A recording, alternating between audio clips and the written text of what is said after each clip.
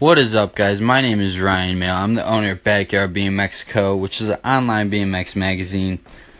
We have a lot of interviews, and we're pretty much doing interviews almost daily with riders.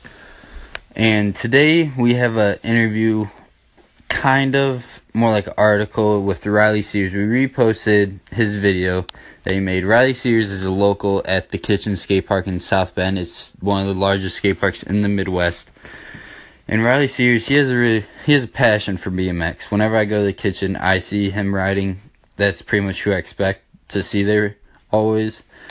And you really have to go to Backyard BMX Co. Riley Sears will be one of the first people that pop up, one of the first articles to pop up because it's recent. And watch the YouTube video, or you can type in Riley Sears, the kitchen. And the kitchen was the one that posted it on YouTube.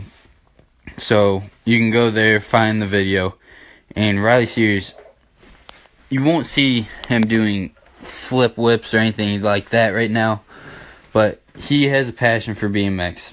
He's always riding BMX whenever I see him, and he has a really true story how he got brought into BMX and everything like that. He started off with motocross, such as racing over at Red Bud, which is a famous track here in Michigan and in the Michiana area.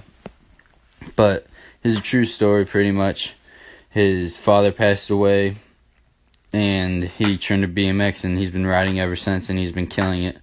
So go to Backyard BMX, go check out the video for Riley Sears, and you'll be amazed with it. That'll be it for today's podcast. Rip it and grip it.